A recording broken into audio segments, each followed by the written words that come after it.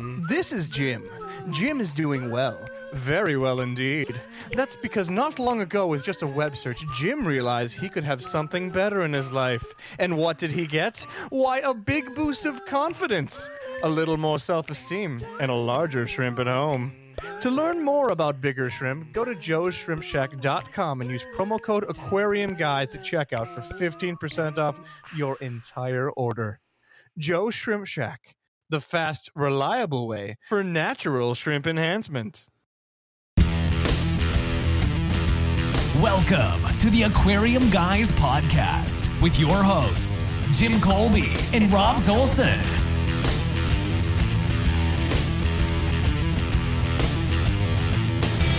Hey guys, welcome to the podcast. Today, again, super excited. We're always excited. When are we not excited, Jimmy? The last time I was not excited was the day after we all got together at my house, and I had the tequila virus. I was not excited then. So we'll get into that. But before we go too far here, we have Les. He's one of the founders of Cobalt Aquatics here to be the guest of this podcast. How are you doing today, sir? I'm doing great. Thanks for having me. We appreciate you coming on. And again, today's subject, we're going to go over fish food and nutrition with some of your expertise. We can talk about fish food and however deep you want to go. Well, thanks again. And I'm your host, Rob Zolson. I'm Jim Colby. What? And I'm Adam on the Shard. Ooh, that Comcast internet. You got to love it. So before we kick anything off, we got to, news and announcements. But, Adam turned 65 today. 65 and a half. 65 and a half. So happy birthday to you. Happy birthday, Adam. Hey, Adam, how was your weekend? It was pretty good. Was it pretty good? Did you drive home safely last night? Well, yeah, that was a super long drive last night. Yeah, that was sure fun having Mother's Day dinner over at Rob's mom's house. Yeah, why weren't you there, Rob? Yeah, didn't you come over? That's the one person I would assume to automatically have COVID. Come on now. Your mom? Absolutely. She looked fine to me when I was over there. She makes a hell of a brisket, I'll tell you that much. A brisket. Oh, yeah. And a delicious chocolate cake. Oh, yeah. Stay away from my mom's meat. Gosh. All right, guys. So we got a couple questions this week. One was kind of a follow-up question. Got a question about one of my koi I lost last week. This is from Furman, by the way. The biggest one is 10 to 12 inches. Never really acclimated well. Lasted all week at the bottom of the pond without moving. Tried to net him. It's simply swim away. Eyes are really swollen. Some scales seem to be popping out on the side. Any tips on what to do? So anytime that you're seeing like eyes go and you're seeing that, almost like fuzziness and your scales swell up, I'm immediately going, number one, toxins in the tank, fungus. It's probably just all around ammonia caked water. Or at least he's been in it somewhere where he's infected himself. Antibiotics, such as not azithromycin. What's the other antibiotic that you get for like sinus infections humans take? Penicillin? Cephalexin. There you go. Cephalexin? Cephalexin, I believe. That's a big word. I know. It's in you can get it from your veterinarian. Otherwise, just antifungal medication. But the best thing to do in those situations, in my opinion, is salt. You can never go wrong with just starting some salt. I wish I had it now. Once upon a time, I used to buy from a particular goldfish company over in the North Carolina area. They sent me a sheet one time, and like 9 out of 11 diseases are not cured, but they're helped by salt. And I wish I'd have kept that. I cannot find it anymore, and they've gone out of business since then. But they had sent that out, and every time I bring in goldfish, I always hit them with salt, and I hit them with a little bit of copper, just so they don't come down with ick after being transported. So is this fish a pond fish? It is a koi that's 10 to 12 inches.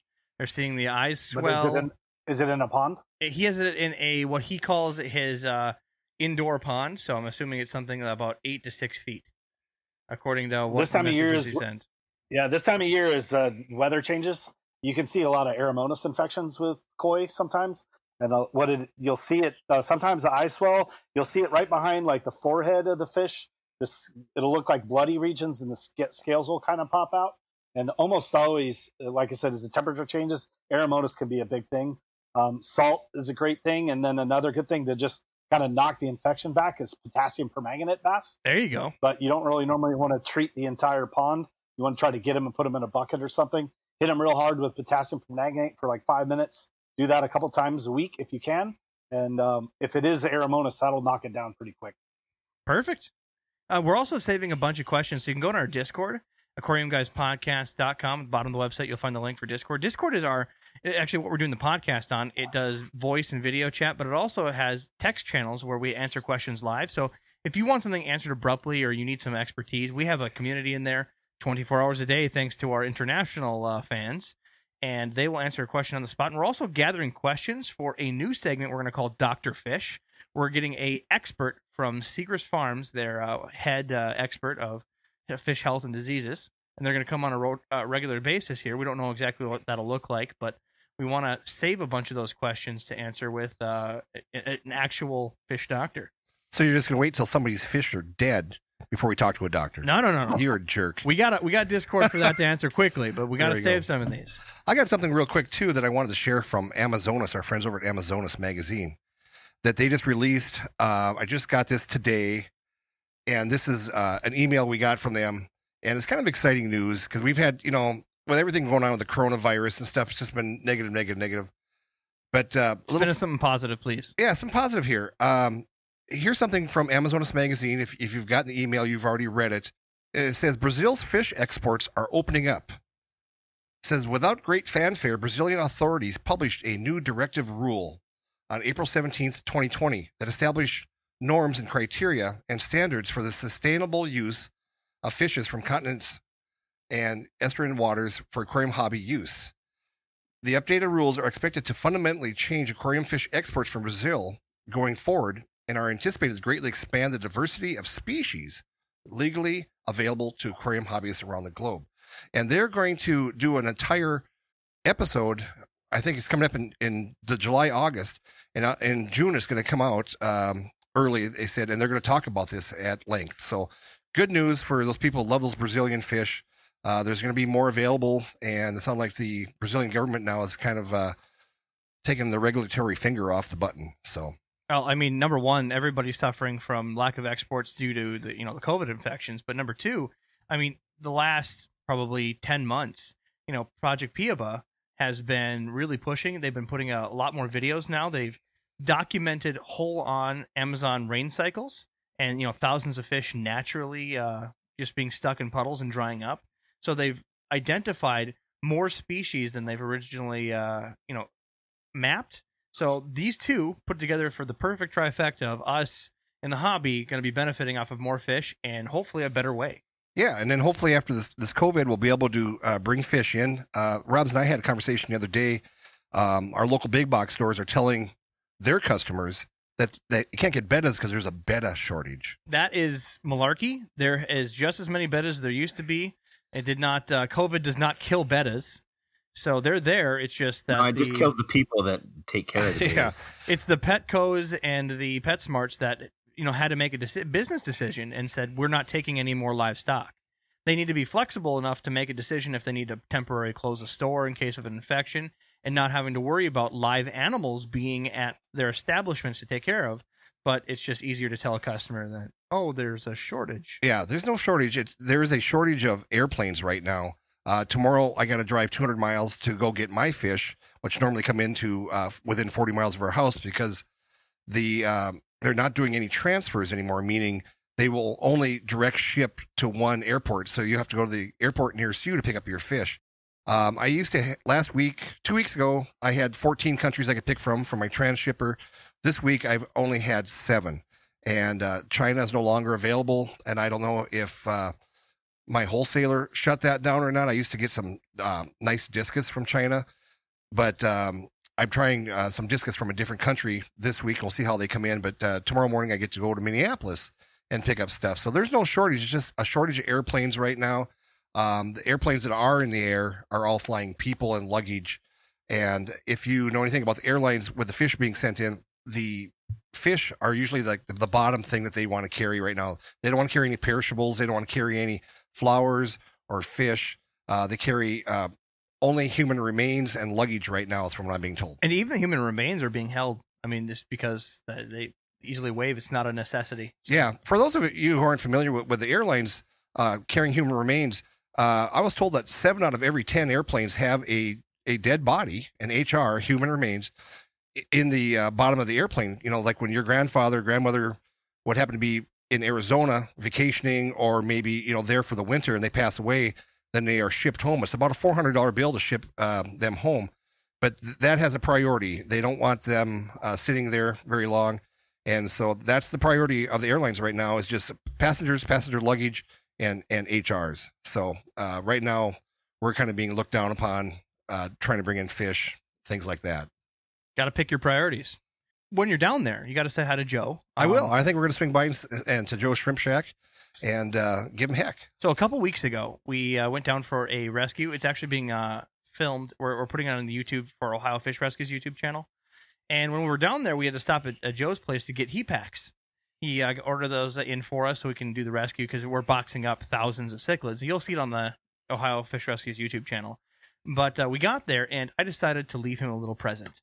In tradition of Aquarium Guys debauchery, I took that very same adult toy, Jimmy, that was in your tank. I saw that. And left it in one of Joe's tanks, and he was very appreciative. He feels honored that he's one of the Aquarium Guys now, and he discovered it in about 15 minutes after me leaving. So yeah. He's very observant. My wife said, is that the same one? I said, I'm pretty sure. You darn right it's the same one. I mean, I told him that he has to pass on the baton. The torch. The baton to someone else he needs to prank. So hopefully that particular adult toy will pass hands, going forward tank to tank.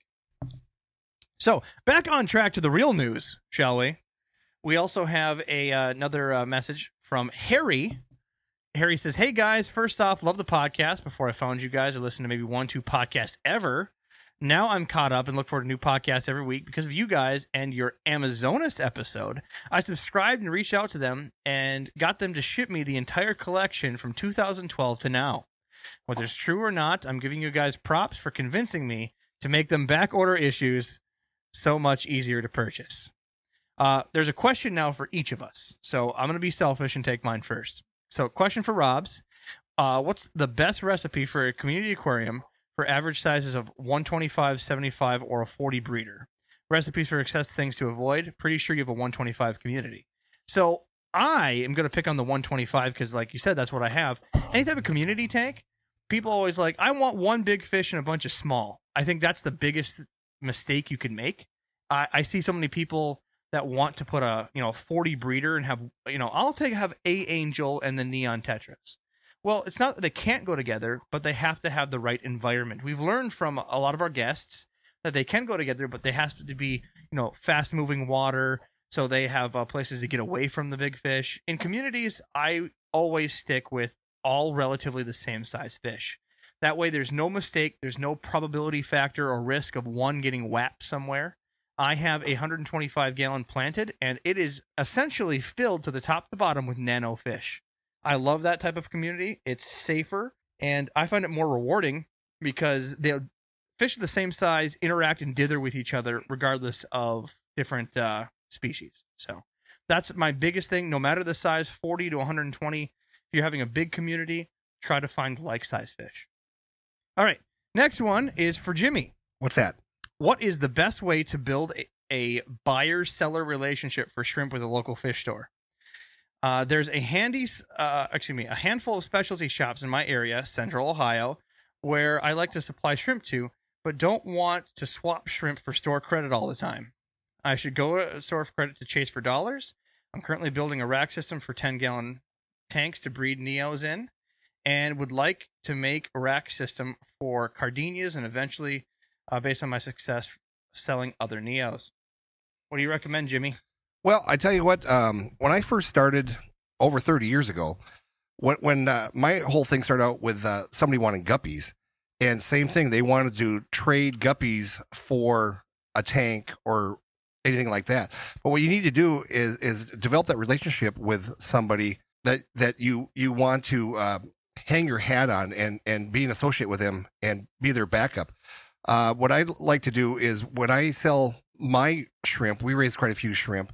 And when I do my shrimp, I sell it, and they usually buy 50 to 100 lots. I like to give them a volume discount so they can make money.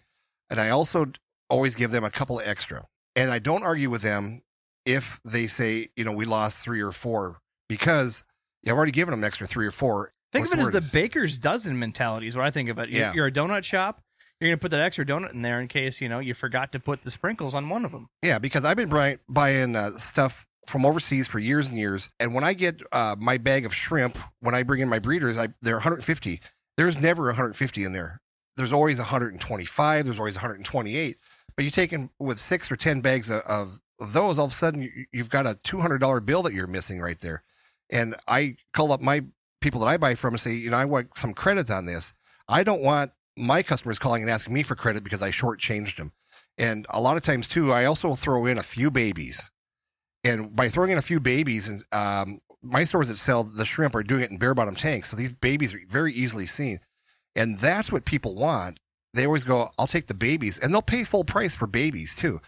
But I normally like to try to give them all the same exact size and then throw in like 5 or 6 babies with a couple extra and stuff. So I think just by developing a relationship with them and they know they can depend on you and that you can supply when they call.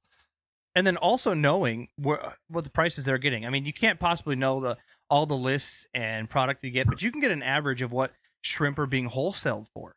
You have to remember you're competing with their, shipped in lists. The only difference is you're not paying shipping. So, try to match or compare. And then if you're already starting with, I'll trade for credit, well, they're going to try to abuse that. It's not because they're cheap. It's because that's their bottom line. If they make money at the store, that's their bread.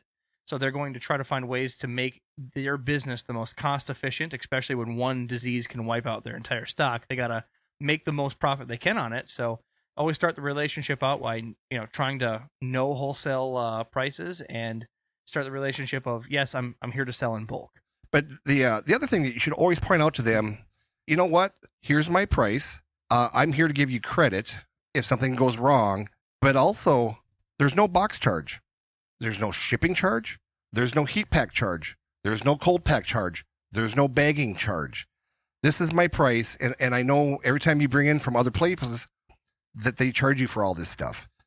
And then they'll go, oh, this guy's been around for a while. He knows what he's talking about.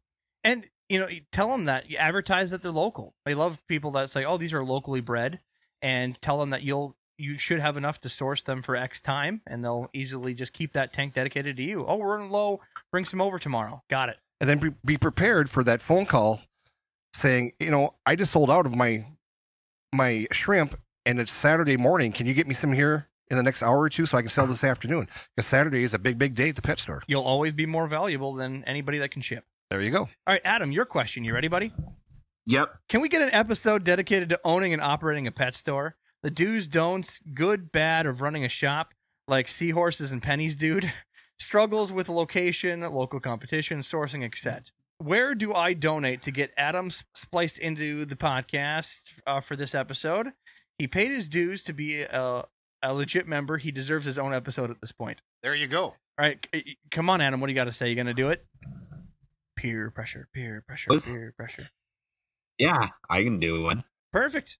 So we'll get that scheduled up and hear more ways to lose money on buying dog food. And other things. And internet, because clearly that was a great little conversation there. The one thing that Adam really had going for him with his pet store is that he was located next to a McDonald's in his town. And if you want to pay attention where traffic is, if you could be next to a fast food restaurant like that, like Adam used to be, he used to have a lot of people that would just straggle on over because they see the pet stores are sitting in the drive-thru at McDonald's. McDonald's spends a tremendous amount of money checking out their locations. You very, very seldom see a McDonald's that's closed because they do their due diligence and they know where they're putting McDonald's just because they do all their homework first. So if you can be near a fast food restaurant such as a McDonald's or an Arby's and stuff that has a lot of traffic, that'd be really good for everyone. That way, when they ask for a filet of fish, they can go see fish. You know what I mean? There you go. All right. So that does it for questions. We have more, but, we need to spread these out. And frankly, we only have so much time per episode.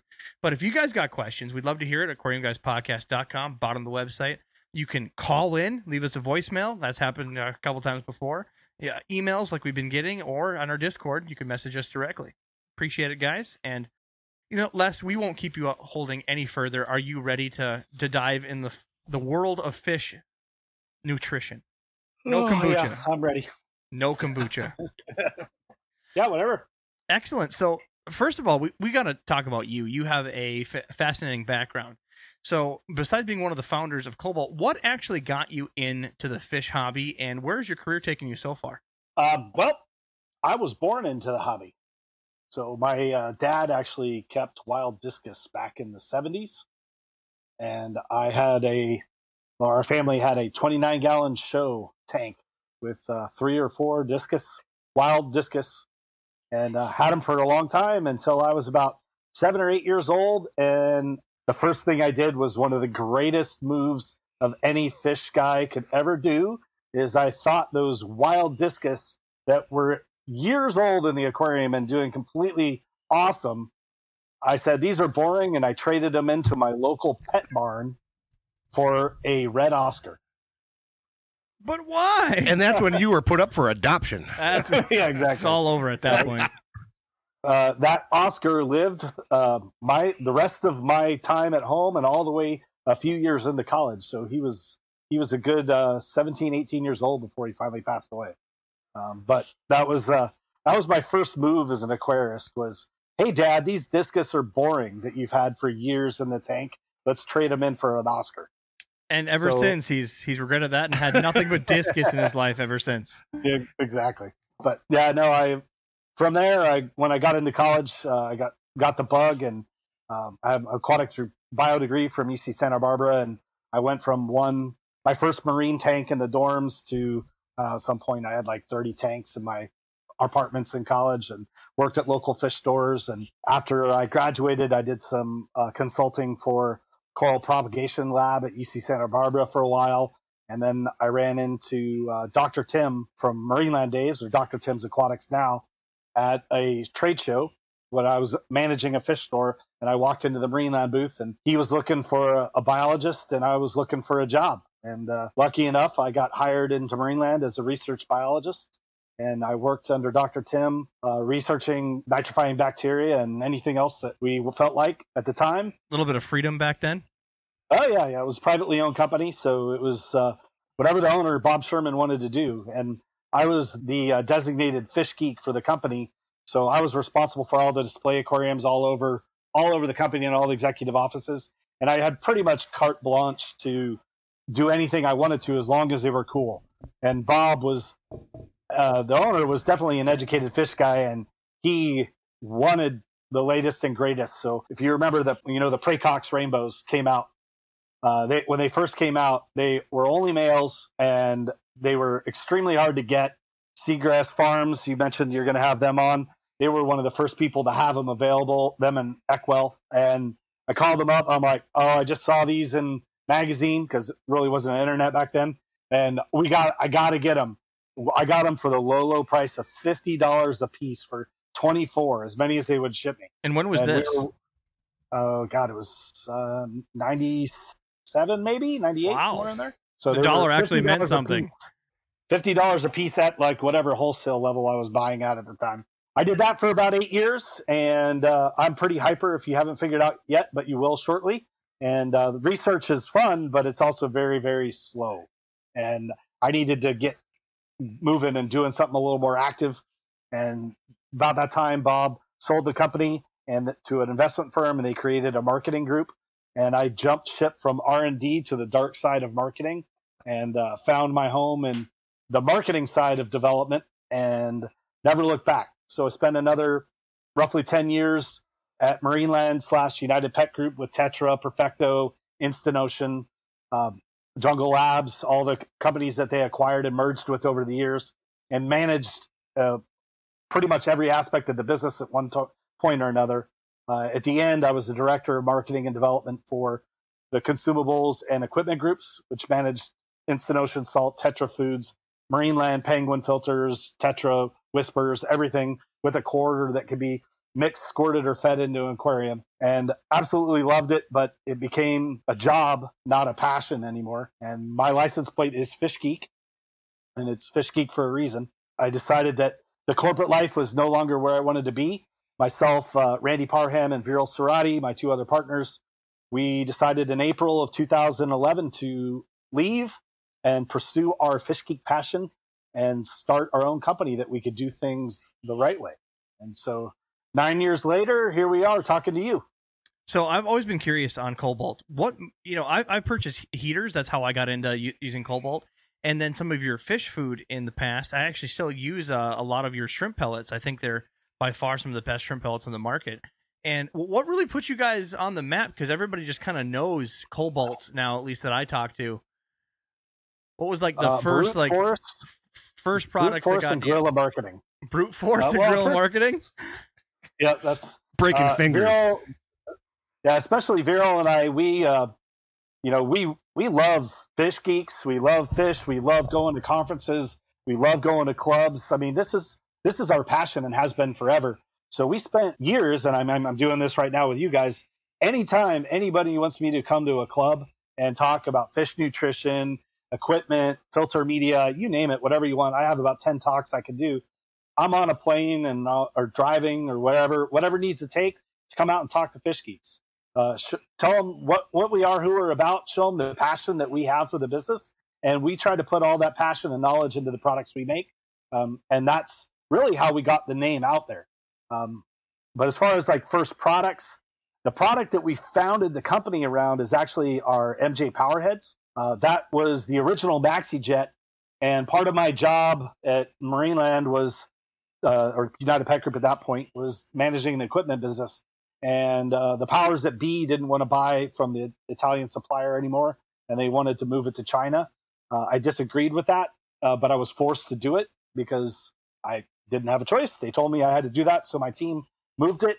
I jumped on a plane and flew to Italy on a vacation and said, "Hey, what if?"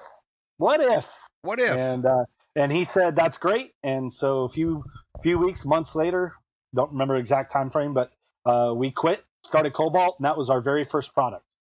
Right along that side there, I've been involved with the Marineland BioBlend fish foods, if you're old enough to remember those.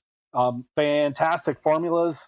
Worked on the R&D side of it for a while with Dr. Tim, and then that was the first product launch that I had along with Biospira as a marketer. So I put together that whole program from start to finish, and had a lot of experience with that. And then merging with Tetra, learned a ton about nutrition and whatnot. Realized there was a lot of opportunities in nutrition for the North American market that people weren't really exploiting because a lot of these foods are not made in the U.S. They're made offshore. And I'm not saying like Asia or whatnot. Tetra's made in Germany. It's a fine formula, but they make so much food and they make it for the world that they try to make the maximum efficiency. So they have an overall good formula, but it's not tailored to the laws of any one country. It's a generic formula that they can export everywhere. So here, if we're not really worried about export and we want to focus on the good old US of A, and we source our foods in the US of A and do all of our formulations and everything here, we can really tailor a formula directly to the benefit of the hobbyist here that nobody else can, because we're willing to take a little more risk with it because we're new. And we also exploit the local regulations that other people can't use to our advantage. So like probiotics, for instance, are really, really hard to export and import in and out of the EU. So Tetra will have almost a next to impossible time unless something dramatic changes, which with the COVID situation happening now, biohazard, biosecurity are at the highest levels right now. So I don't see that changing anytime soon. So, but we do have that ability, and so the foods ended. We started off thinking we were going to be an equipment company that sold food, and we ended up being a food company that sells equipment. Definitely, that's the transition. I mean, even when you hit Cobalt on Amazon, food's the first thing that pops up. Even though that Powerhead is very popular. Even when you said the MJ Powerhead, I'm seeing people in Discord, because right now we're doing this live on Discord, so we have a bunch of fans listening in live. If you can come join us thanks as well. For that. You told me it wasn't going to be live, but then it's live. It's not recorded live, so don't worry. But it doesn't bother me. No, I even saw people shaking their head the Powerheads, they've definitely had good experiences with them. So they're fantastic. They're the number one selling Powerhead and actually pump in the world, between the sales in North America and then the sister brands, which is Aquarium Systems in Europe, and also Aquarium Systems Japan. In Japan, they've been selling for 30 years or something. The design is just as good as it was then. Nobody's ever been able to replicate it. even when we redid them when I was at Marineland, we made them in China. They weren't nearly as good, even with all the more advanced technology that we have available from engineering design. They just missed a lot of the little intricacies that the Italians are great at. And so when you were at that first job and they said we're going to go to China, I mean, I just saw you roll your eyes, and I was kind of doing the same thing. Is it just that their quality is just not as good, like you just said? There's what other things are? Let me.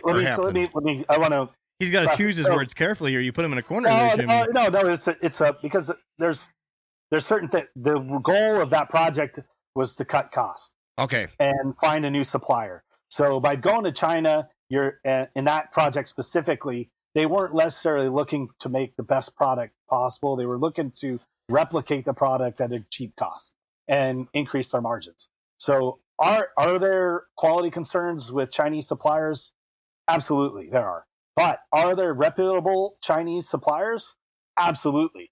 But you have to know, you have to be very specific when you go offshore to Asia about what product you want, how you want it made, and you have to put the time in on the factory floor during the development and the pilot stages to make sure that the product performs and is assembled the way you want it. And it's not like you can just set it and forget it. You have to come back on a regular basis to those factories and double check and make sure that they're not changing anything. Because, everybody's goal is to make money. And if they think that they can change out, whatever plastic to a different, cheaper plastic, and it's the same color, so you won't know a difference, but they don't realize that there's a UL specification for the VO rating on that plastic that you have to worry about, and they change it and you don't catch it right away, and something happens and the plastic catches fire and whatever else, you're, as a manufacturer, you're liable for that. You have to be diligent in your process with Chinese manufacturers, especially, to make sure that you're keeping them honest. And that's the part for the price of doing business there. So, is China, are there cheap manufacturers and low quality manufacturers? Absolutely. Can you manufacture in China well at a high level? Absolutely. But it's very time consuming, and you got to be very diligent with it. Very hands-on. So, hey, if you're a company looking to cut costs, I mean, I'm just assuming any factory wherever it's at, they're looking to cut costs as well. Just got to keep up with it. Well, I mean, every company is worried about penny profit. I mean, you can talk about margins and stuff. I've been in business a long time, and you could take home 30% margin, but to take home penny profit, I mean, you put pennies in the bank, you don't put margins in the bank. And there's a lot of we like to say dollars in the bank instead of pennies. Yeah, well, that's because you're a high roller, man. Baller. Well, getting down to food, so we got a couple intro questions to start this off, because we cater to experts and novice alike, and a lot of the times is what food and why do I feed my food? So you have flake, you have freeze dried food, you have pellets. What are the stuff that you've had background with, and why are those being used in the industry? And frozen. You left out frozen. Oh, definitely frozen. I see you got bloodworms and the whole array here. Yeah, and you didn't mention live food either. So, ooh, I didn't know that. Yeah. So you got live food, you got freeze dried, you got frozen, you have flakes, you got pellets. There are some even slurries that you can feed. But anyway, there's that for, let's just say take this from a novice point of view. There are a lot of different things that you can feed fish, and unlike dogs, and maybe cats to some extent, but dogs, you really want to get a good quality diet and leave them on that diet, because if you vary the food from time to time, regularly, it'll upset their stomach, and you end up with, digestive issues or secondary bowel movement issues where they get the runs or whatever else. But fish are not that way. A variety in the diet and a broad nutritional base is a really good thing. The best way and the easiest way to get that big variety of nutritional base in them is a quality all-around prepared food. And there's really two ways of doing that, and that's either flake or pellet. Now, if you're talking to an advanced hobbyist or an aquaculture person, they're going to say the best way to feed for sure is pellet, because it's a condensed form. You can feed, it's very simple to feed, and you don't have to put a lot of effort into feeding the fish. But the problem for a lot of hobbyists is because it's so condensed and it's so potent that you can really easily overfeed your aquarium using a pellet if you don't understand how much nutrition is packed in each one of those pellets. Now, flake food has, in general, all the same level of nutrition. And I'm saying that in general. I'm taking the 80-20 rule there right now until we get further into it. But the flake food has a great nutritional profile that you can easily feed to your fish tank. But because of its form factor, it's going to show when you put a little too much in, it's going to look like a lot too much really, really quickly, where a pellet won't. So from a beginner standpoint, starting off with the quality flake is going to set you up for success a lot easier and reduce the amount of drama and potential pitfalls from overfeeding that you might have with other forms of food, because it's so much more visual and tangible when you put it in your finger rather than a pellet where you can just pour the whole jar in before you even realize what happened. So does that answer your question? You hit the nail on the head. That's we get that question a lot, is like, why would I start with pellets? Why would I start with flakes? And that really paints out at least the beginning array of it. Now, as far as some ingredients, what are the most common ingredients of some of like the pellets or flake food that you'd see? Well, the most common ingredient in fish food is fish meal. So that was in most of your foods, that's going to be one of your top few ingredients. When you look at an ingredient panel on the back of a can of food or a back of pellet bag, you'll see the ingredients listed, starting off at the top with, say, fish meal or salmon meal or something, and then all the way down to the bottom. And in our case, most of the time it's natural color or a natural fermentation product with our probiotics. Depends on the formula. That might be the last ingredient. But they're listed in the highest concentration by weight to the lowest concentration by weight of the amount of each one of those in a batch of the food. So your most common ingredients are always your first two. And again, fish meal is by far and away the most popular ingredient to use in there. Now, can you explain to us just what is fish meal? Is it just ground up fish? That's the biggest question we get, because you see in the back of the label, like yours, it shows salmon meal. We get at least a profile of what the protein is. Most just says fish meal, and they're like, what am I really feeding my fish? And you don't get that warm, fuzzy feeling of like, oh, it's beef on the back of a container of pedigree, you know? Well, there's actually sorry, I just banged my mic. There is a organization, or actually an association, called AAFCO, American Association of Feed Control Officials, that regulates how we have to label and list ingredients. So your fish meal, you can either call it fish meal if you maybe don't know the actual source of the meal, or if it's a blended meal with different proteins, different fish that are part of it, or if you know you have a single animal source and you want to call it out like we do with salmon meal, you can call out that thing, that generic, or it's not even a genus, but that type of fish. But they really shy away from getting too specific on things, because that's what AAFCO wants to do. So when you talk about fish meal, by AAFCO regulation, fish meal has to be the majority of the fish bones and flesh. If it's less than that, if it's only like the remain, say it's a type of salmon that gets filleted, and the fillets are used for a human feed, and they end up with the bare bone skeleton, that is called normally fish solubles meal or fish parts meal. And so there is a definite definition for what makes up fish meal. And if it's just called fish meal, it has to be a certain percentage of the whole fish that is then ground up and cooked down to a meal. I guess that really does clarify for me, because you always see like you see the chicken documentary they just had for like Super Size Me 2, and all natural means nothing, no hormones, where they weren't adding them in the first place, and then you see the ingredients list that they put on a lot of like packages, and even for humans that is, but so you just like assume that fish food can't be, but that really does spell it out clearly. I appreciate that. Yeah, actually, fish food, or falls into the pet category, is way, way, way more regulated as far as ingredients than human food. Seriously? Wow. Oh my God, it's insane. Like, you can go into any freaking mom and pop crazy drugstore or natural store, and you can buy God knows what to inject into your baby as far as probiotics or whatever herbal supplement you can dream of.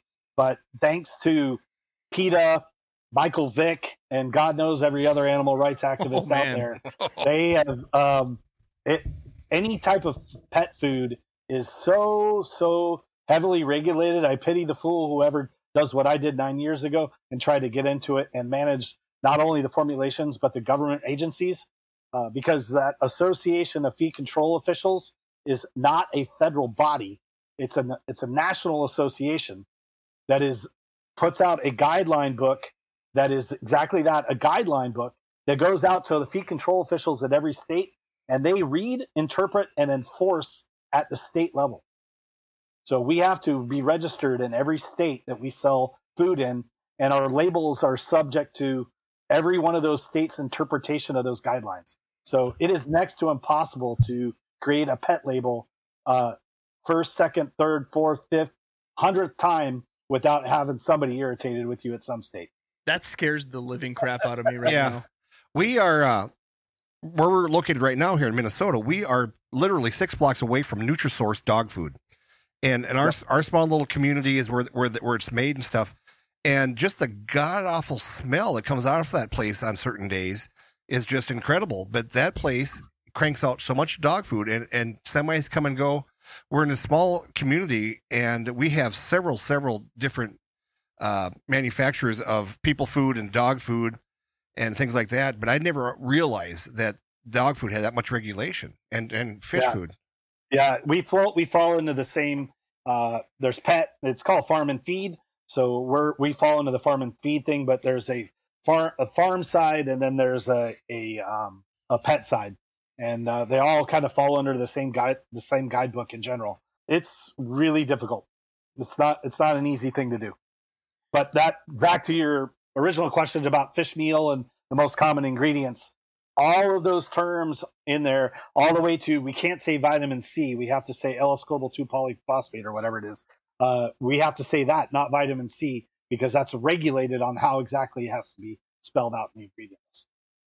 You know, when you were talking earlier and stuff about fish meal and stuff, in my mind, I don't know, for those listeners who ever watched Saturday Night Live back when it first started. Bass-O-Matic with Dan Aykroyd. Ta-da! And he's throwing in that full bass in that blender, and then they're drinking that stuff. Great bass. That's the best bass I've had all day. Check that out on YouTube, you kids. The Bass-O-Matic. That's a good one. That's a classic. I've even seen that one. Yeah. Be proud of me, Jimmy. Yeah. So another question that we get continually is expiration of fish food. No, fish food expiration, how do you guys plan fish food expiration? Especially now we know that there's a ton of regulation that we didn't know about. And what is a shelf life? Should I be rotating my fish food regardless of it having an expiration date? Absolutely. Every so often? You have to. Well, I know, but he's going to tell me how often. Uh-huh. Absolutely. See? So there you go. That's all? Just that was it, man. Not how often, not why. Well, for instance, our cobalt, our expiration date is 2 years. And the reason that it's 2 years is for something that we actually don't even claim on our label specifically, is our vitamin C activity. So the L-ascorbyl poly, blah, blah, blah, I can't remember the whole term off the top of my head now that I'm on the spot. But our vitamin C, it degrades, vitamins in general degrade pretty quickly. And vitamin C specifically is very suspect to temperature and light. So the second you crack open that can, the vitamin C starts degrading. And we use the 70% rule, and that we want 70% of our vitamin C activity at the time of manufacture to be viable. And after it falls below 70%, then we consider that expired. So for us, that is really where we target, is because that vitamin C degrades a lot faster than anything else. Now, other people, depending on how they control their preservation, we do not put any preservatives into our food. We control our shelf life by controlling the moisture content. We keep our foods really dry, and that keeps the bacterial and fungus growth down in the formulas. So we really don't worry about that too much. Now, if you as a hobbyist have you're in your basement and you got 400 fish tanks, and you're opening up a 10-pound box of food and you're not sealing it, and it's open to that humid environment, you better be using that box of food really quick, because it's going to foul, and that's not going to be on us. It's because of the moisture level. But as long as you keep it sealed, you can continue to use our food until it falls apart. Just note that after 2 years, the vitamin C level is going to be a little bit lower, than what we want to have our food perform. But does it ever go bad? Unless it's fungus or bacteria, and it's rotting, then you can go ahead and feed it. It just is going to have some vitamin deficiencies. Robs and I are one of these guys that buy the 5-pound box, a 10-pound box and stuff. I was told to keep my extra in the freezer. Would you suggest keeping the extra in the freezer? Taking out a month's worth and putting the rest in the freezer, or is that going to absorb more moisture? In the freezer, you can definitely put stuff in the freezer. I would not recommend that for cobalt foods because we have probiotic bacteria and they don't like to be frozen. Oh, okay. So that's good. Go ahead and put it in the refrigerator. Keep it above 40 degrees and you'll be fine. And it will definitely extend your shelf life. But just make sure you push out as much air as you can. When, if you got your bag, squish it down and rubber band it or whatever, put it back in the fridge, you'll be fine. Okay. But freezing it, as long as it doesn't have probiotics in it, it'll extend it even further. But you can also, you don't get all the air out of it. In the freezer, you can end up with freezer burn. And, okay.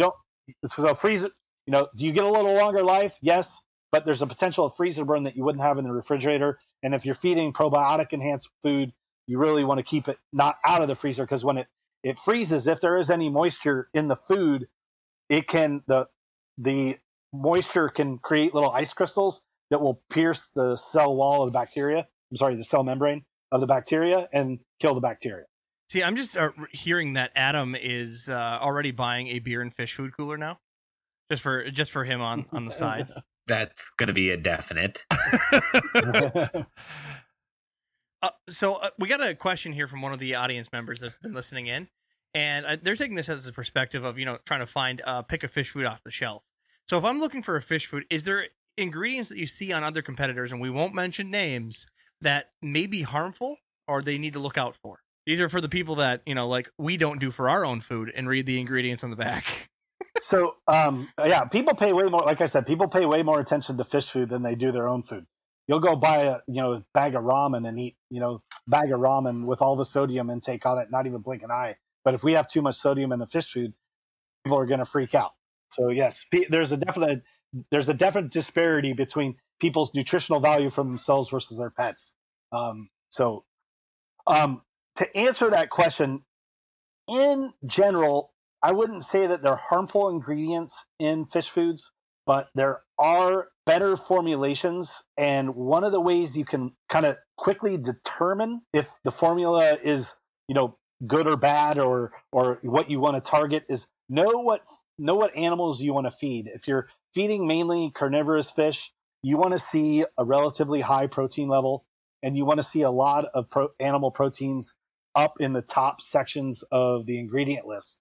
But that doesn't mean you don't want also vegetable protein because carnivorous fish get the gut content of those carnivores, which are mostly normally herbivores. And so they're getting the vegetable protein. So you don't want just a complete animal protein diet. And the mix between animal protein and plant protein, that's one of our trade secrets at Cobalt, is blending that to get the best performance in foods. But when you look at that, you look at the ingredients, you look at the kind of the mix of the ingredients, and then you want to go up to the GA, the guaranteed analysis section, and look at the protein and fat ratio next to the fiber. And you should see, in a general tropical formula, somewhere in the mid to high 40s protein, double digits, 10 to 12, 14 in the fat. And you should see a relatively low crude fiber number, somewhere in the 3 to 5% range. And if you see a high fiber number in there, and then you go and you look at the ingredient and you see some of the carbohydrates way above the animal proteins, then you have maybe a formula that's got some more filler in it rather than nutrition. And so if you see low protein, high binder, like wheat flour, wheat middlings, or something like that, that's kind of what you want to stay away from because fish can digest all sorts of proteins, but they really don't utilize carbohydrates very much. As manufacturers, we have to put carbohydrates into the formula as a binder. When I do my full nutrition talks to clubs and whatnot, I talk about, have you ever made have you ever made chocolate chip cookies? And the protein, your butter and your fats, sugars and whatnot ratio to flour, you know that you have to put a lot of flour in there compared to your eggs and your butter and your sugar. So your carbohydrate level is really high. And that brings all your proteins and fats together and gives a vehicle that you can actually cook and feed to yourself, or in this case, fish. And making flake foods or pellets isn't much different than making chocolate chip cookies. So if you have an upside down ratio of flour to proteins and fats, you see that you have a low fat and a low protein level and a relatively high fiber level. You know that you're maybe getting cheated for your dollar, because they're using these binders to kind of fill the fish up, but they really end up just pooping them out, and you end up with a lot more waste in the aquarium than you really need. You know, we talk a lot on this show about ash content. And what is ash content? We don't talk about ash content because there is none. Going back to our original discussion a few minutes ago about AAFCO, American Association of Feed Control Officers does not recognize ash as a required element on a fish food label. Now, the flip side of that is every lab that you send your food to gives you an ash content result. But what does that truly mean? Really doesn't mean much. And because AAFCO understands that it's kind of a double-edged sword as far as what does it really mean, they do not require it to be on a label. So there's some companies out there that started reporting ash content because it came on the lab test they got. They don't really understand what it means, and they don't really understand the impact of it. In most cases, the ash content really just has to do with the number of bones basically in the fish that ends up as non-digestible in the fish meal. But wheat middlings and some of that stuff can affect that ash number as well. But in general, don't pay attention to the ash number. It's a confusing result in a lab test that really doesn't have much value unless you understand the complete supply chain and raw component sourcing of everything in the fish food. Yeah, the only reason that was brought up is because they've had people on the fish boards on our Discord, talk about how ash content, and this even happened with my cats, how they got, urinary tract infections on the regular, brought to the vet, and they give me low ash content food, some special stuff I have to purchase, and that they supposedly go through and make sure that there's not a lot of that content. And they make a lot of money. They make a lot of money. And suddenly my cats are better. Cats and dogs are different. Let's remember that. Cats are definitely, carnivorous, right? They're not going out, unless it's catnip, they're not going out and munching the spinach in your backyard. They're a predator. So their content of vegetable fiber and whatnot that also can include in that ash number. That's why I don't like to talk about it, because it's confusing, and it depends on your ingredient profile what will affect that. But in the cat's instance, if they're using a lot of vegetable binders, you can end up with a relatively high ash content from that, and that affects the cat. But it's not necessarily the ash content; it's the ingredients that are creating that ash content that is the issue. So what about with going back to the carbohydrate versus protein discussion? What about with like cold water fish such as carp, like koi goldfish? Do you still want that same ratio, or No, it's different. They're different. So each formula is different, and especially like in the case of goldfish or carp, there is a tridivore. So you go to a good goldfish food. We have a pretty high protein percentage because we want the goldfish to grow a little faster. They won't grow as fast on a pure like just tridivore style diet. So we put in a higher protein level in than most, but there are differences in that, especially in carp. They have a completely different digestive system. They break things down a lot differently. Their gut is a lot simpler. They don't have a lot of digestive time. So you have to really balance your ingredients there well to make sure they're not pooping a lot. And if you're feeding a really carb-heavy detritivore style diet to a goldfish, that's when you end up with those foot-long turds hanging out of their butt. And if they're eating a more well-balanced diet that's a lot more digestible, they will grow faster and they won't have those giant turds. You just said that the giant foot-long turd. Quick story. When my kids were little, 6, 8 years old and stuff, I had some large Arandas and up in a show tank, and one of them was always having the foot-long turd. And my son, who was probably 6 at the time, goes, "Look at the tinsel hanging out of that goldfish." He thought it was tinsel. Butt tinsel. That's awesome. Yep. Butt tinsel. Butt tinsel. I got to start using that one. There you go. By the way, turd is a technical term. Is it? I'm being very technical tonight. No. Well, last week we were talking about falling off the turd wagon, which is a whole nother conversation. That's on the same road as the tequila hangover, tequila virus. Tequila virus. Yeah, it happened. Since we're on a tangent, just to paint that question, when they came up here, Dabby and Scrap, the editor, they came up here and spent a couple days before the rescue.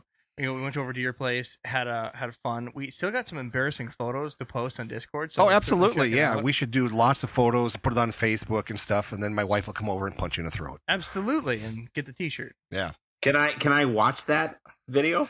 Not on live Robbie stream. getting Not on live stream, but so yeah, if you hear those references, it's because Jimmy doesn't remember a lot towards the end, at least.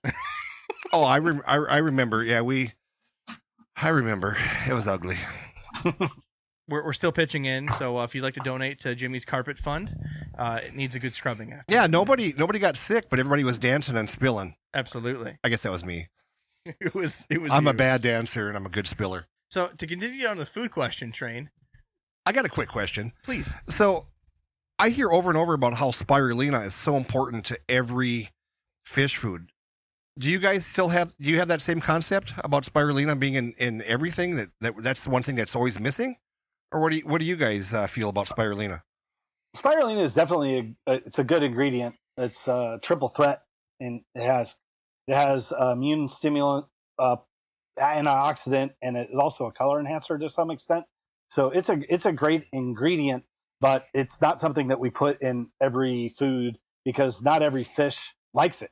It's it's not a very palatable ingredient. Fish don't find it very tasty in general.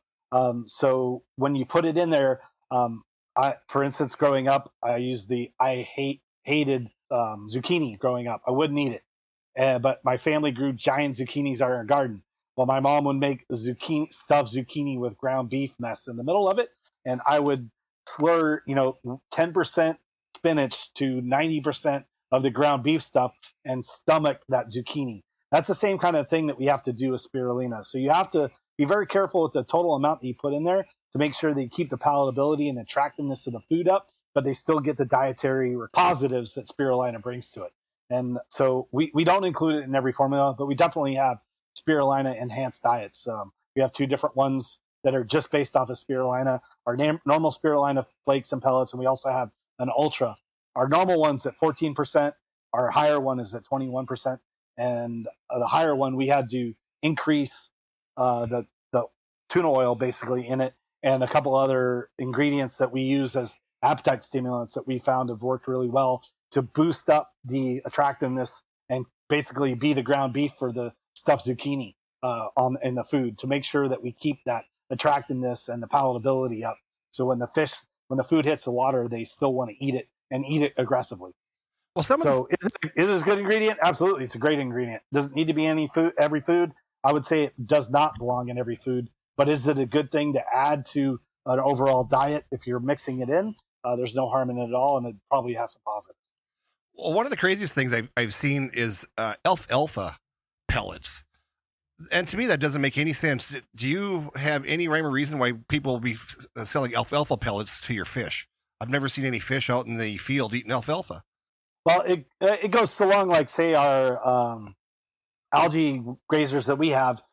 We have zucchini, watercress, celery in there. As long as it's a protein source and it doesn't, and then it attracts fish and is digestible to them, it doesn't really matter what it is, as long as it has the attractive value and the overall nutritional profile. So alfalfa is a great nutritional source in general. So if you're mixing alfalfa pellets with other things that fish find attractive and you can get them to eat it, then there is nutritional value there, and it's going to be a lot cheaper than other things. Now, that being said, I don't include alfalfa in really anything that we do because I don't think it's very necessarily an appropriate ingredient, because you have to mask it with so much other stuff to build up the palatability and the flavor that it's just not worth it. But if you find a budget pellet that your fish can eat, it certainly can be a supplemental source to specifically like detritivores or herbivorous dominated fish. A carnivorous fish wouldn't get a lot of value out of it. Okay, I was just wondering, I just thought to myself, is there something that I'm totally missing here that people are talking about these alfalfa pellets online and stuff? I thought it was kind of crazy. Yeah, the only thing I see it used with commonly is shrimp. shrimp food. They use it quite a bit. Yep. Yeah, and shrimps are detritivores, so that makes Big time. perfect sense with that. Yep. Gobble it up. But So, there are, when I talk in general, like your question there, I'm talking kind of the 80-20 rule, where there's 80% of the fish are this. There's always 20% that are completely different answer. But in general, when we're talking general nutrition theory, I'm going to answer for the bigger part of the pie. And then if we want to dissect it down in, we can get as granular as you want. think of it as like a community tank. The majority is going to have that, protein heavy, low carbohydrate diet, but you're going to have that, Placo that's going to want to wafer or eat off zucchini that you put in the tank. There's always going to be a specialized diet. Now, you mentioned shrimp pellets. I have tried, and I'm not exaggerating, I've tried maybe 9 or 10 different shrimp pellets, and my shrimp either love them, hate them, or ignore them. The shrimp food market is just filled with garbage right now. Well, let's back up and talk about shrimp pellets in general first. So, those of us who are older in the hobby, shrimp pellets used to be shrimp pellets, and that was a food that came from the aquaculture industry that was fed to shrimp. In the last 4 or 5 years, shrimp pellets became food to feed shrimp. So you have to be very careful when you say shrimp pellets into old school people and 90% of fish food manufacturers. You're talking about the original cheap protein diets that came out of the shrimp aquaculture industry. Yeah, we're meaning they're not to feed Cardinia or Neocardinia shrimp. That's shrimp food, not shrimp pellets. So that you got to be when you're talking shrimp. We now have a definition clarity right there. I got schooled. So, yeah, that's one of the things that I struggle. Like you mentioned, you use our shrimp pellets. Our shrimp pellets are exactly that. They're an old school formula that was fed to aquaculture shrimps, and it has all sorts of nasties in it that people would really bag on. The guy OscarFish.com years ago used to rip on Cobalt Foods because of our shrimp pellets. And right on the label, we say that it's a great secondary source of protein for your fish and as a great part of an all-around complete diet. We say that on the label because it's a supplemental food. It's not designed to be a primary food for anything other than aquacultured shrimp. So people think a lot of times that shrimp pellets are made of shrimp. And I always say, well, is dog food made of dogs? No. But with the new Neocardinia, fancy shrimp, that's a whole other world that has nothing to do with these aquaculture foods from years past. No, not at all. Yep. Okay, so going on the shrimp pellets versus shrimp food. I want to know about shrimp food. I don't know why you guys got confused on that. Shrimp food is what I meant. So to talk about shrimp food right now, because again, since the middle 90s, early 90s has been when shrimp has kicked off. So it's a very young hobby so far. And only in the last, decade and a half have people really been getting into decorative shrimp as a real big booming hobby. So right now we're seeing all different types of manufacturers pop up making shrimp food for Neocardinia and Cardinia shrimp. And I've bought many kinds of shrimp food that suck big time. What am I mean, everybody's got these. I got some that smells like peppermint. I got some that smells like butt. I thought that was just me. Yeah, no. I got some that smells like ass. I mean, that's the Robbie food. Yeah, I'll gobble it down. I mean, what's the most important thing in shrimp food? Well, you got to realize what these guys are eating in the wild, right? What do they eat when they came out of the rivers of Indonesia or Thailand or wherever they're from? That is a biofilm. So they're not really normally eating things floating around. They're eating stuff that's embedded in the biofilm. So having a really good kind of mature tank with a lot of bacterial growth and things that are autotrophs, heterotroph bacteria that are growing in a film are going to be a really good starter for that. So things that the foods that have some sort of proteins that mimic that are what you really want to have in your shrimp diet. And you'll have a much better, and I'm sure you guys know this if you're keeping them. They don't do very well in a new tank. They need a mature tank because the food that you're feeding them is almost a supplement to what they're feeding on, which is growing in the tank naturally, which is that biofilm. 100%. So the only thing that we have luck with, just so people are listening, because we're going to get questions after this about shrimp food, not shrimp pellets, is we have luck with stuff that breaks down instantly. That you put in the tank, and just after a minute, it's already broken up and spread in the tank. Just like you said, biofilm. It's going right into and getting stuck in that biofilm. So in a biofilm, the bacteria excrete something that's called EPS, extracellular substance, and it's basically the goo. If you have a penguin biowheel, for instance, that's the easiest place to see this stuff. When what wheel's rotating, you get that brown slime. Your wheel stops rotating after a while because it's all brown and yucky looking. That brown is the biofilm, and it's really sticky. Most of the things that grow in the biofilm are called an obligate epiphyte, which means they want to grow in the film on something. And once those films start to get established, there's the bacteria that are forming the original film base, which are typically a lot of times your nitrifying autotrophs, which are your ammonia eating bacteria and your nitrite bacteria. They're called AOBs and NOBs in the literature. Ammonia oxidizing bacteria, nitrite bacteria. Those ones form the base film. And then once in that film, then other things come in and start feeding on them. They feed on the film. They create their own extra little film, and they build these little thick colonies. And that is what the shrimp are feeding on a lot of times in the wild. So if you have a food that disintegrates really quick, it gets embedded into that film that they're feeding on. And they're either then directly feeding on those particles that are in the film, or other bacteria are breaking those down and growing faster because of that, and they're eating those bacteria. That food is almost a bacterial feed more so than a direct shrimp food.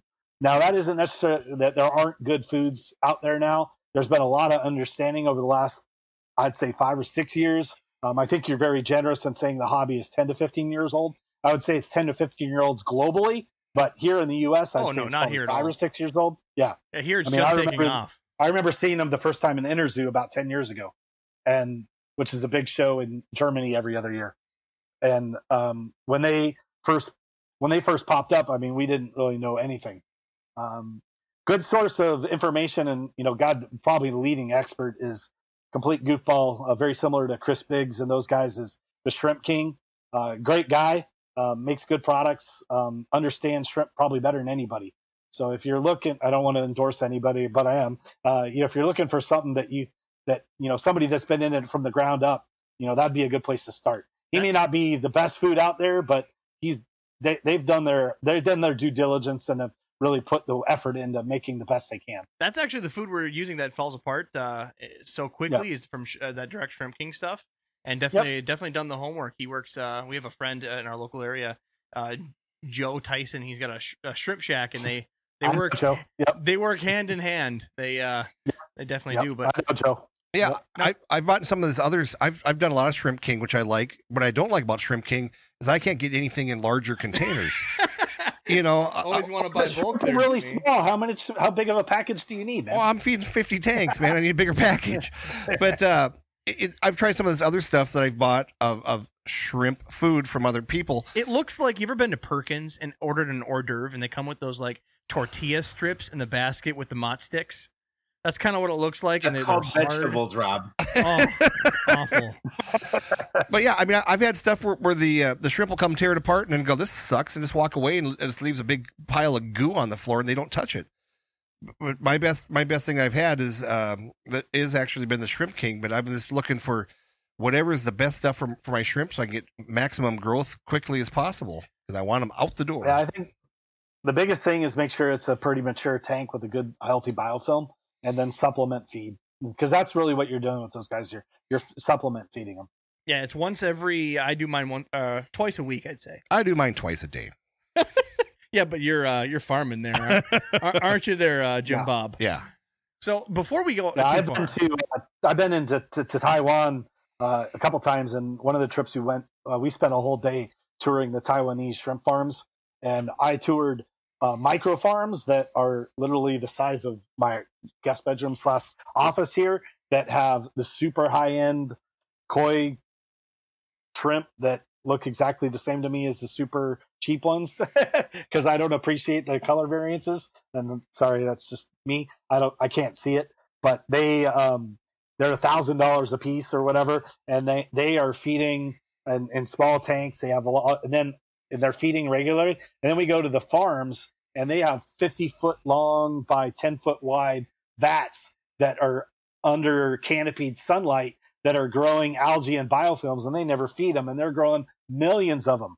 So again, it just depends on your exact system. And for a micro farmer that's farming in a basement or indoors, you're going to have to supplement it with food. Well, if you're growing in natural sunlight in an open vat, you don't need to. Here's Jimmy's secret, right? So he has his in a basement where he farms his shrimp. And what he does is just to make sure, because he only has a small window, right? So he just goes down there, he takes off his pants, and then his white glowing legs produce enough sunlight to sustain the shrimp for at least a day. That's not my legs. Oh. Well, before we go too far, you mentioned before your sinking pellets, what I called before the shrimp pellets, and that's really my big favorite that Cobalt has. So it shocked me that you got some crap about that. I have never used those sinking pellets as a primary source. It's only been, say, treats for Coriodoras or bottom feeders because it sinks so fast. Perfect. They break down that's perfectly. Perfect use for it. So I just always assumed that that's how people were feeding them, and it's just crazy that people were heckling you because, oh, it's not a primary food. If people are using it as a primary food, no matter what the sinking pellet is, it would really shock me, especially those old school shrimp style pellets, like as you put it. Yep. And we're very clear about it on our package, exactly what it is. And the reason we launched it was because at the time, even though it doesn't fit with our kind of overall nutritional platform with kind of high technology, really advanced formulation, a bunch of the major companies 9 years ago that we were competing against in the fish food category, for whatever reason, they got bought by another company or whatever, decided that wasn't a business they wanted to be in anymore, and they started dropping it. And so we recognized an opportunity to bring just a gold standard of cheap fish food back to the marketplace that was disappearing really quickly 9 years ago. And that's why we have it. And it's nothing, as far as our formulation, it's nothing that we formulated special. Is straight out of the aquaculture industry. So moving on to the other questions that we have, again, it's been a great conversation, but we're getting low on time, so I'll try to chop a couple up here. Is people try to make their own fish food at home? Why?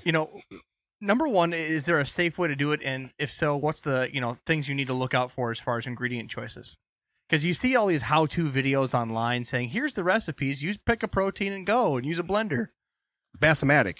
That's great bass. Right? Well, being a fish food manufacturer, I'm going to step up on my soapbox and say, no. Thank you. Hell no, we won't go. Thank you.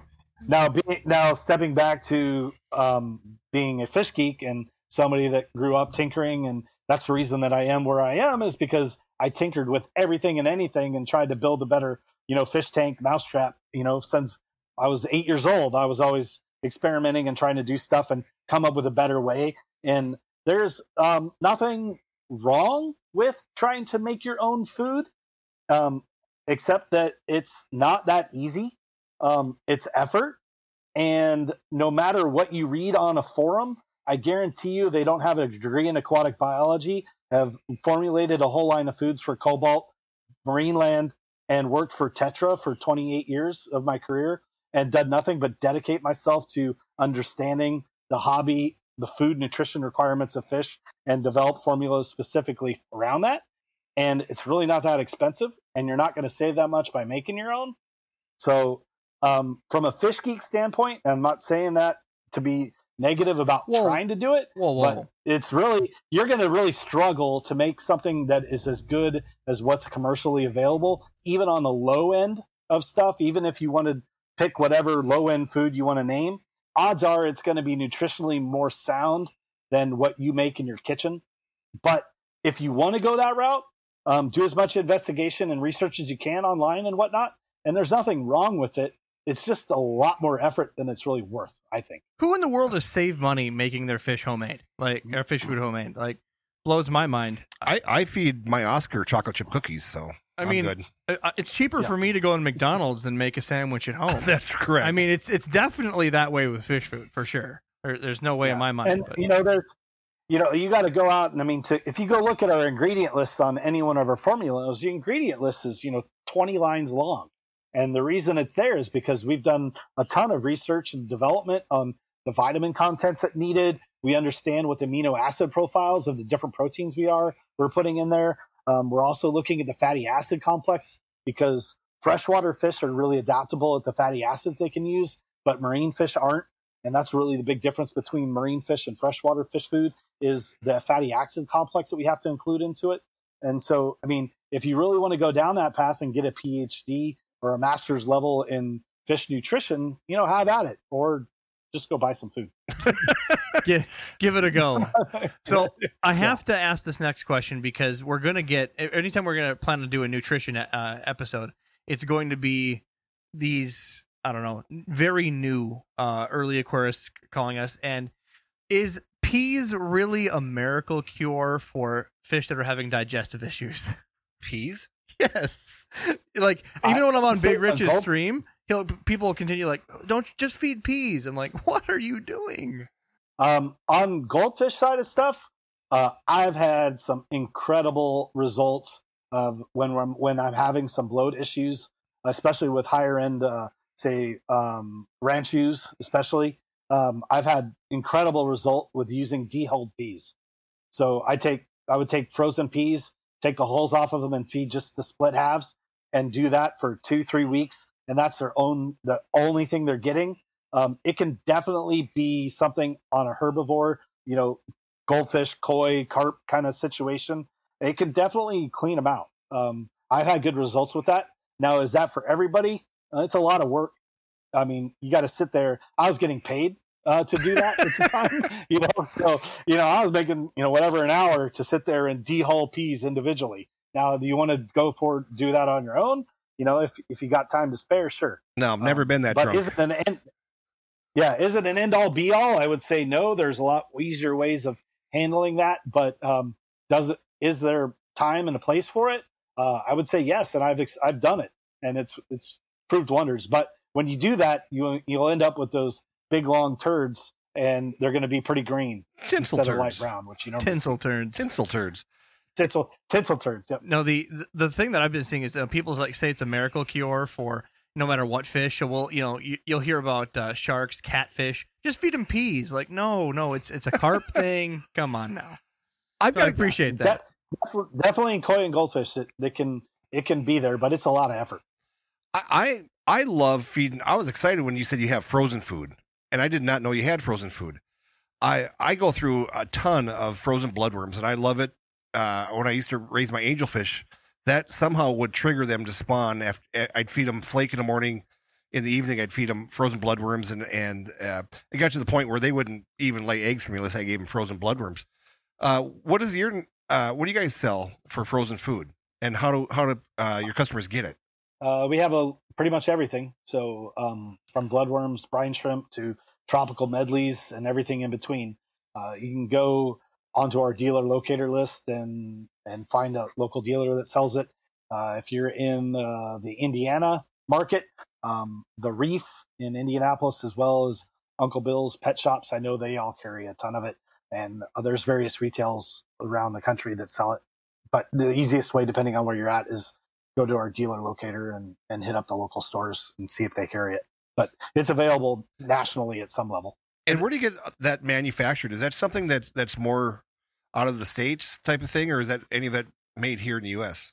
for frozen None of food? it's made in the U.S., sadly. There used to be 2 bloodworm companies that were in the U.S. that supplied either live or freeze-dried bloodworms, but both of those have gone out of business, and currently there are really no blood, especially since COVID hit, there are really no bloodworm sources that are viable producing anything of any volume except out of China. So most frozen food companies, and unless actually I think all of the frozen food, and if other companies are listening and I misspeak, I apologize. But as far as I'm aware, all the frozen foods that are available in the U.S. are produced somewhere in Asia. There are a couple that are in European manufacturers, but they're really expensive, and I don't believe that they're available here in the U.S. Yeah, I used to buy a 56-pound box of frozen bloodworms that came in a small packs and stuff, and I would import those from one of my fish suppliers and stuff, and then their person dried up too. So I was just kind of curious of where the stuff was coming from. Yeah, COVID has definitely hit you guys were talking about betas in your announcement. Is there a beta shortage? No. Well, there definitely is a bloodworm shortage. A bunch of the bloodworms companies have gone out of business in recent years, and then COVID, a bunch of them, not in China, the other countries that still have viable sources, they're all not producing at all right now. So pretty much every bloodworm that I'm aware of right now is only Chinese sourced. And you got to be very careful with bloodworms as far as allergies and sterilization. So anybody that has a quality frozen bloodworm, they're triple sterilized and ozonated. And there are a significant number of people that are allergic to them.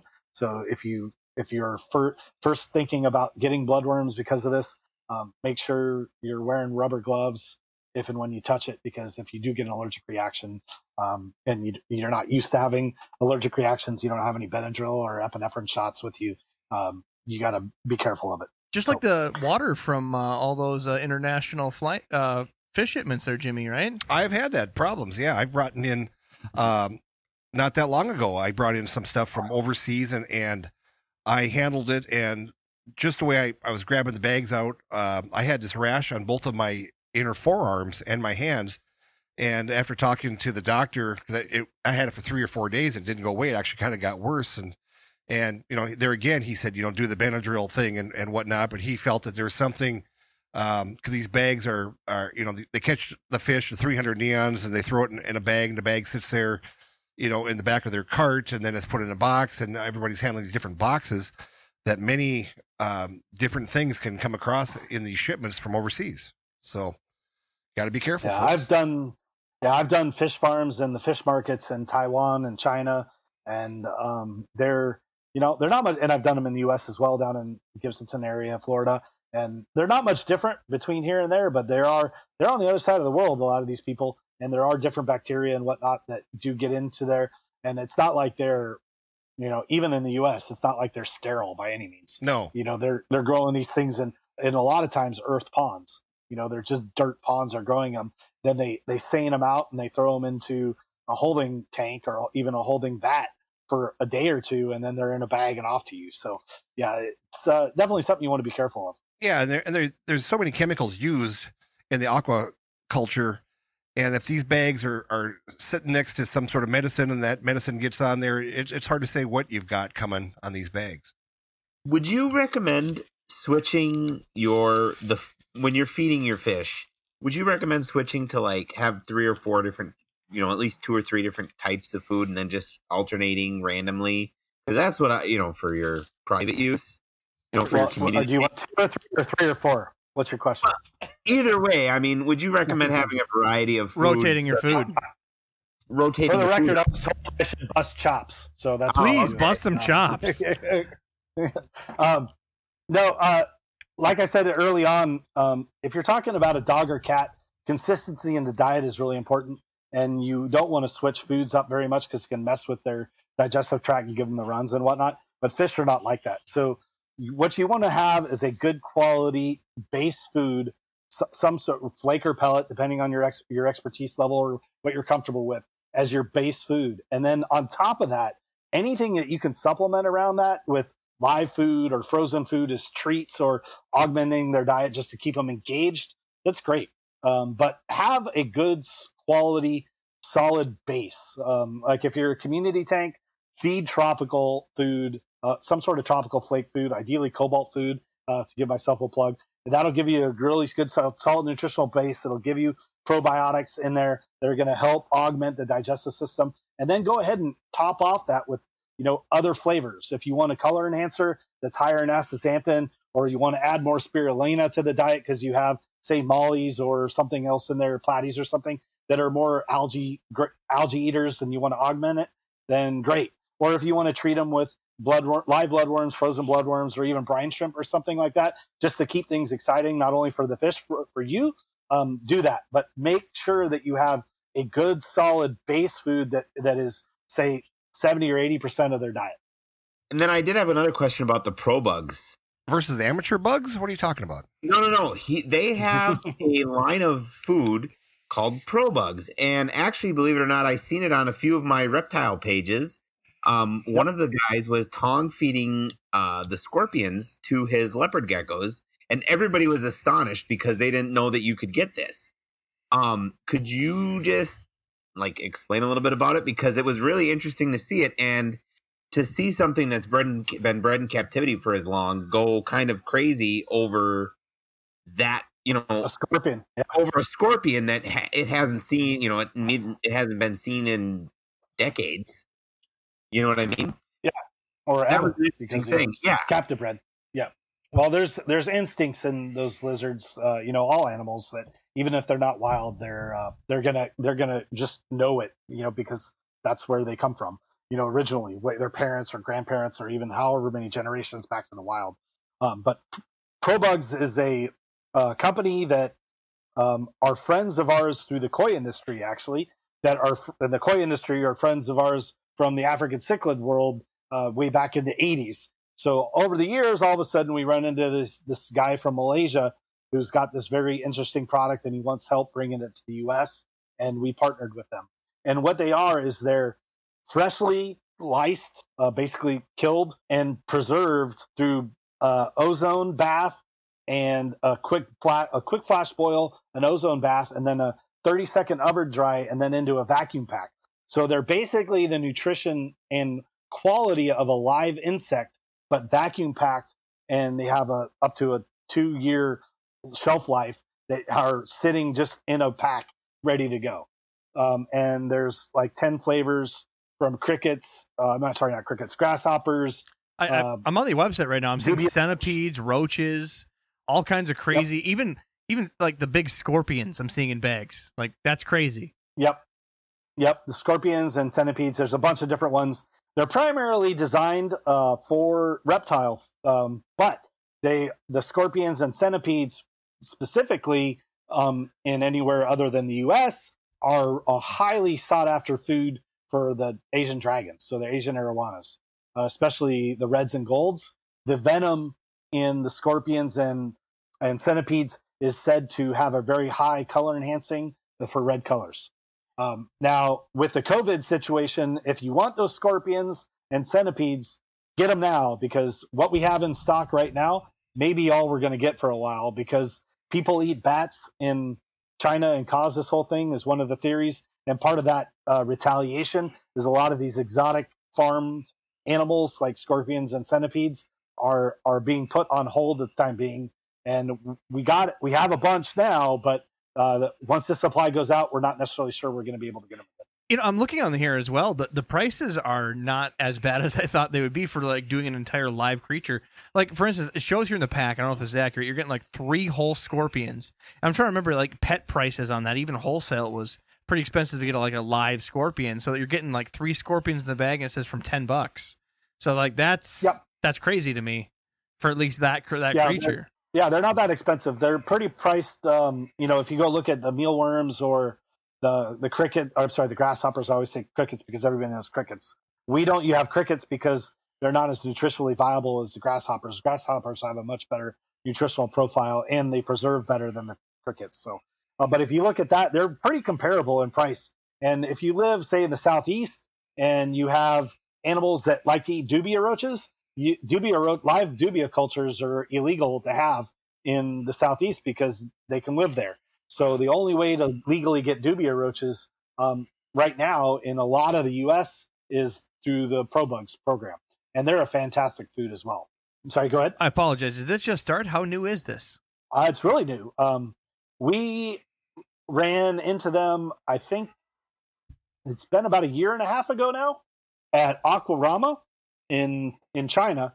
And then last June is when we launched it in the U.S. So they're less than 1 year old. Real fresh. Well, yep. The last question. It's a real interesting facility too. I got to go to Changsha. It's where their main facility is 1 year ago before all this happened, and they wanted a round eye to do the videos. So I'm the video host as we walk through their production facility, and all these animals or these bugs are grown in an indoor facility that they're specifically grown for this product line. So it's pretty fascinating. Can you imagine? Be like, hey, honey, I'm home. How was your day with bugs? Shut up and make me a sandwich. Yep. So one of the last questions I have for you is this new trend of, vitamin supplements. Now we've seen juicing, the unintended deal that they do overseas for like a lot of cichlids to brighten them up, at least temporarily, maybe for like 4 weeks until they get sold. That's not really what we're going after. We're going for, vitamin supplements that we've seen with fish. Now, food, of course, they have a complete array of nutrition and food. But what we're seeing now is people are using some vitamin supplements for like medical treatments with fish. Fish dosing, if you're going to treat a tank, you're treating the water in the tank, and they're getting a very small amount of a high dose tank, and it's not necessarily the best way for a fish to ingest the medication. So what people are doing is they're purchasing, and there's not like one king doing this. People are just ordering random products and hoping for the best, so it's risky in my opinion, and actually dosing the pellets before they give them to them as sort of supplements for either color enhancement, or what I've seen on YouTube trends now is like flower horn with different diseases that they're not able to treat. They're normally like dead to the water. They try to give these supplements right to the pellets to try to heal them. Have you been seeing that as, a market trend or a risk for fish keepers?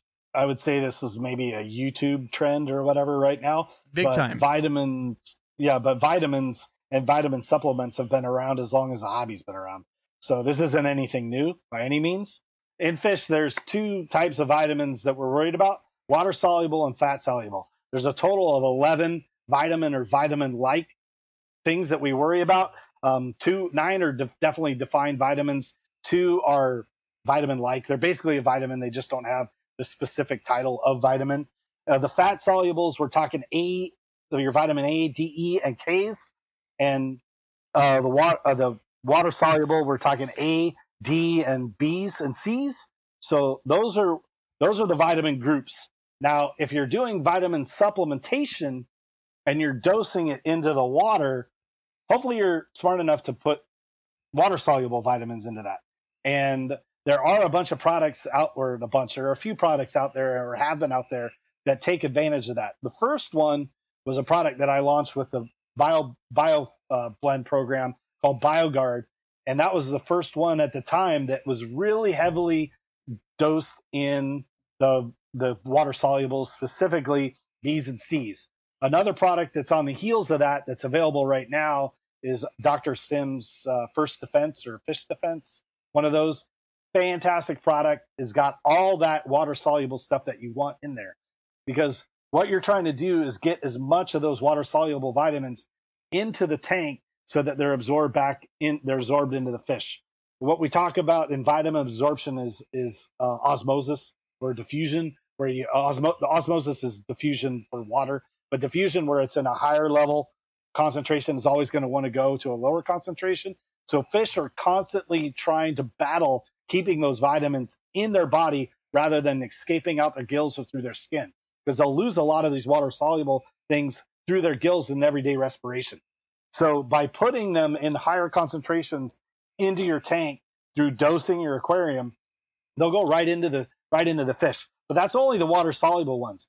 The fat soluble ones, if you try to dose them into your tank, they're just going to be like, olive oil in your pasta pot. They're going to go right up to the top. They're going to float. And if you have a surface skimmer, they're going to get skimmed off. They're not going to go into the fish. If you're doing fat soluble vitamins, you need to do a long-term soak on your food, really let them get into there so that they're kind of in the food, so that when you feed them and they're floating around the water, they're so embedded in the food that a lot of it doesn't come off immediately because they're kind of in the food. So be careful and know what you're using and know what you're dosing. Now, are there opportunities for higher level vitamins in fish food? Absolutely. That's one of the reasons in our foods we have our Blue Flake, because we recognize that most of the vitamin work that has been done on fish nutrition has been in wild type diets and aquaculture diets, not in fish that are in 5 panes of glass. So in our Blue Flakes, we have triple doses of vitamins and immunostimulants in those Blue Flakes. So if we have 1X here, we got 3X in that Blue Flake.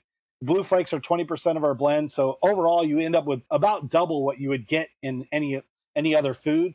But we put the little marketing spin of putting it in the Blue Flake, because who cares if it's got more vitamins? You got to have a little story behind it. But there is a nutritional reason for it. And in our case, when we do the fat-soluble vitamins, they're part of the whole cooking process. So they're embedded into there, and they're not going to come off quickly. But if you over-soak them or you overfeed, eventually those fat solubles are going to come out of there, and they're going to end up in a slick on your surface of your tank. So make sure you're doing ADs, Bs, and Cs in your soaks or directly into it as water solubles. They're going to go right into the fish. And early on in the question and answer, you guys were talking about salt. Salt, along with water-soluble vitamins, is one of the best ways to knock fish out of that transition funk, the shimmer in, say mollies or platies when you first get them in, rainbows as well. They get that shimmer and they're doing that little vibration. Salt them and dose them with water-soluble vitamins really heavy, and you'll see them rebound like butter. You mentioned more about your blue flakes, right? I just want to go into that a little bit more because it's kind of like a part of your marketing. The blue flakes are what you guys state that contain the probiotics. That's correct? No, the probiotics are in all the foods. The blue flakes have triple dose of vitamins Gotcha. and immunostimulants. Yeah, So the probiotics are in every bite, but every time they get a bite of the blue flake, it's like getting their Flintstone vitamin for the day. It's like getting a chocolate chip cookie. One of our competitors, when we first launched, it's no longer in the U.S. They are still in Europe. But when we first launched, they called us the Fruity Pebbles fish food, and we're like, hell yeah, that's awesome. It was right along those lines. We were so excited with that. I was like, you're a victim of our marketing. But there's a marketing spin on how we put them in there, but they're there for a reason, because higher levels of vitamins in a captive environment where they're getting necessarily all the water changes needed. And if you're doing water changes, you're not necessarily introducing new vitamins into the system, like say a river might, or a lake has an endless supply, or the ocean on salt water. There's all stuff available all the time. When they're in that captive box, you need to be supplementing vitamins for sure. But a good quality food is going to give you that in general. Now, if you run into a problem or you're transitioning fish into your aquarium, salt and some water-soluble vitamins is a great, great way to get them acclimated and get rid of that shimmer. I'm not going to lie to you. Dr. Tim's Fish Defense is an easy way to do it. I'm not going to lie to you. Next time I'm having a bowl of Fruity Pebbles, I'm going to just pull aside the blue ones for one big spoonful. That's awesome. Just for you. Well, you got any more questions? Cobalt Kool-Aid. Yeah, Cobalt Kool-Aid. I love it. Yep. You got any more questions for him, Jim? No, I'm just totally amazed by all the information that we get. Every time we have somebody on this podcast, I learn so much, and it is just incredible. And I just want to take the time to say thank you so much for taking time out of your busy schedule to help us out with this podcast. We started this podcast, like we've said many times before, in order to help people and to get them excited about the hobby, because I feel like the hobby's kind of dried up over the last few years. I've been doing this for over 30 years. And, bringing on someone like yourself, it just brings more excitement. And I am excited. I'm going to order myself some Fruity Pebbles. I'm going to get myself some Scorpions. And, there you go. And an arowana. Before they disappear. Yeah. Yeah, there you go. Adam, you got anything for him? Well, wait. No, thank you. This was very informative. I took a bunch of notes.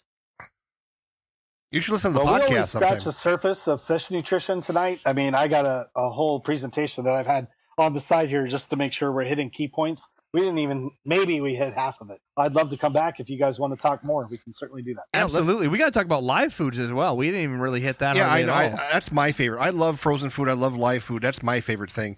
And I think we should do a part 2 of this very soon. Well, is there anything before we leave, though, that you feel that we direly need that we missed? Mental health. We hit some highlights. There's definitely stuff we could cover. We didn't talk about amino acids at all. That's huge. I briefly touched on fatty acid complexes, EFAs, and didn't really even talk about HUFAs and PUFAs much. So there's a whole discussion around fats that we can talk about if you want. All right, so here's what I'll propose. There's a whole bunch of science behind it, and then there's also the just general questions of, what do I need to know? Because not everybody needs to know the science. It's fun to know, but what to look for in fish food. So here's what I propose. We do a part 2, right? But we do a part 2 where you lead, and then we finish with some questions. We can definitely do as many parts as you want. I love talking fish. So there's nothing more I enjoy. So, anytime I'll make myself available. Well, I appreciate that, Les. We really do. And for those that are listening, you can go to cobaltaquatics.com. They have their array of different products. Right now, they actually even have a closeout products list on different foods and other pieces. Check it out. There are some incredible prices. There's actually some on there for, I see some of your, Blue Flakes on here. A pound for, $23 shipped directly off your website. So get on there, guys. And if those that are listening want to save a little bit before they disappear, use promo code Cobalt Bonus for 10%. There's a lot. And then also that newer company of the ProBugs. I'm just pulling up the link. So ProBugsUSA.com. If you do come onto our website, be sure to sign up for our mailing list. One of the things that we've been trying to do as much as we can during this pandemic craziness is offer a lot of deals because we know people can't go shopping. We know our local fish stores, which is our lifeline as well. We're not trying to undercut them by any means, but getting things is difficult.